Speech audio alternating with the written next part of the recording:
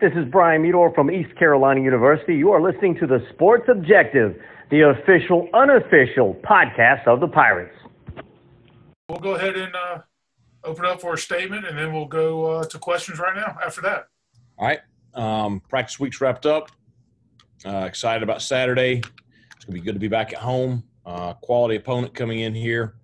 And the more and more you look at them, just a very, very solid football team. Tremendous challenge for us, but the kids are really excited. Players and coaches are all very, very excited for the game. Looking forward to getting back out on the field. Coach, I guess the obvious question is, what would a victory do for you guys this weekend at this point in the proceedings? Well, I mean, it's the same thing every week. Is just, I think winning at this point with the progress that we've made, certainly it continues to validate all the hard work that the players are putting in. It's what you try to do every time you go out. I mean, you play the game to win. So it's, you compete to try to get a win each weekend. So it'd be a great moment for us. Coach, with Rajay, he's obviously been running the ball well, but he has fumbled a few times. It seems like he's fighting for extra yardage when that's happening. Is that just kind of a young guy learning to either go down or wrap up more? Yeah, I mean, defenders are going after the ball a lot more at this level than they did at the high school level, so it's part of being a freshman.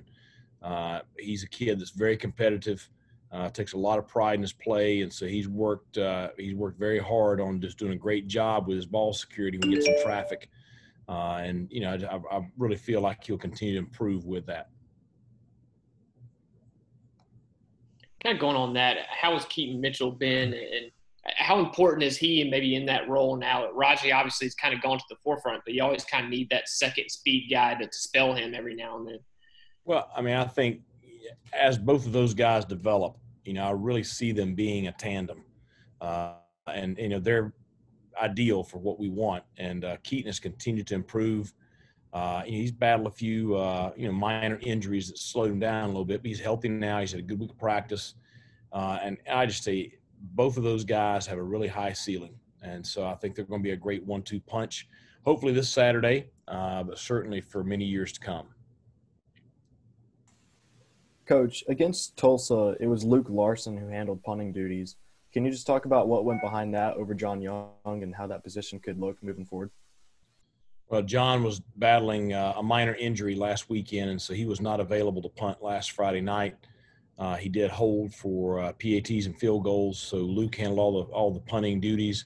I see they compete each week, and I list them as co-starters. We've used both of them in multiple ball games this year, and so we're just really going to see how the week finishes up, and we'll use one or the other, or maybe both. So, what has the team kind of voiced amongst themselves? What's the big motto this week, and what's they've been saying amongst themselves in terms of coming into this week's game and trying to get this program over the hump a little bit?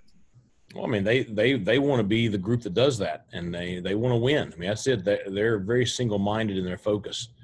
They're excited about their continued positive play, but they want to win. And so, I thought we could see that vividly with the way they approach practice on Monday, which is the first, big physical practice coming out of the weekend. So I anticipate having a very solid Friday, and I anticipate them being ready to go at 12 o'clock on Saturday. And I would be very disappointed if we did not have a great effort Saturday. I know you mentioned early in the week special teams kind of being an emphasis. Yeah. Can you expand this? Is that maybe the return game, some of the couple things Tulane does, or what kind of specifically do they do well? Well, I mean, their punter's averaging about 47 yards a punt. So I think that's got to be top in the conference. If it's not, it's close. But I think he does a great job flipping the field. I think they're number one, they're very sound with their schemes, but two, they just play so hard on special teams. Been very impressed with that. You guys might look at a stat and see if their kickoff team doesn't have great stats as far as coverage, but they've onside kicked like 5 times, and they have given up 1 return. And so I think that skewed the stats a little bit because, they do a great job in coverage. Return game, number 4 is a dynamic returner. Number 11 is a dynamic returner, so I think they've got guys that can make big plays. 4 had a long return, should have been for a touchdown against UCF. So I just think, as I watch them, they're very solid in every phase of the special teams game, and they can hurt you with their coverage units and with their return units. So I've really challenged our groups this week that we've got to be up to the task.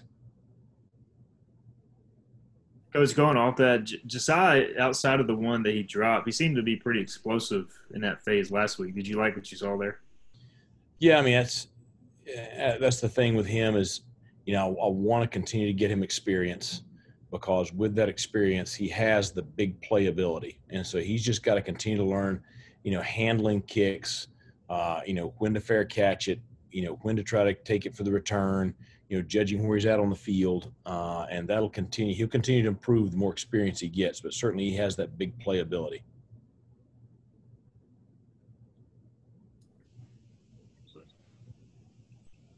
Are there any other questions for Coach Houston this evening? Yeah, I have a question. This is a bit of a different topic, but do you have any comment on the former JMU player Ben DiNucci starting for the Cowboys last week? I was really proud of Ben. I texted with him early in the week. He was excited for the opportunity, and just knowing when Ben came to us from Pitt, he had some struggles there at Pitt, and just wasn't a good situation for him. And just really proud of the way he turned his career around there at JMU with us, and just so excited for him getting that opportunity in Dallas. I'm a lifelong Cowboys fan, so that made it a little bit extra special, and I would like to have seen him get the win. So hopefully they give him a shot again this week. I don't know if they're going to or not, but just it's exciting to see a guy that played for you getting that opportunity. I was also wondering if you would deem any of your current players right now draft eligible, maybe Tyler Snead, Jake Verity, or Holton Ahlers? Well, I think we have several that have the potential for that. Hopefully we got them for a little while longer before that becomes a reality. But certainly I think we have some talented guys on the roster here. Thank you. Thank you. Okay, Coach Houston, thank you for your time this evening, sir. Thanks a lot, guys. See you Saturday. See you Saturday. Good job,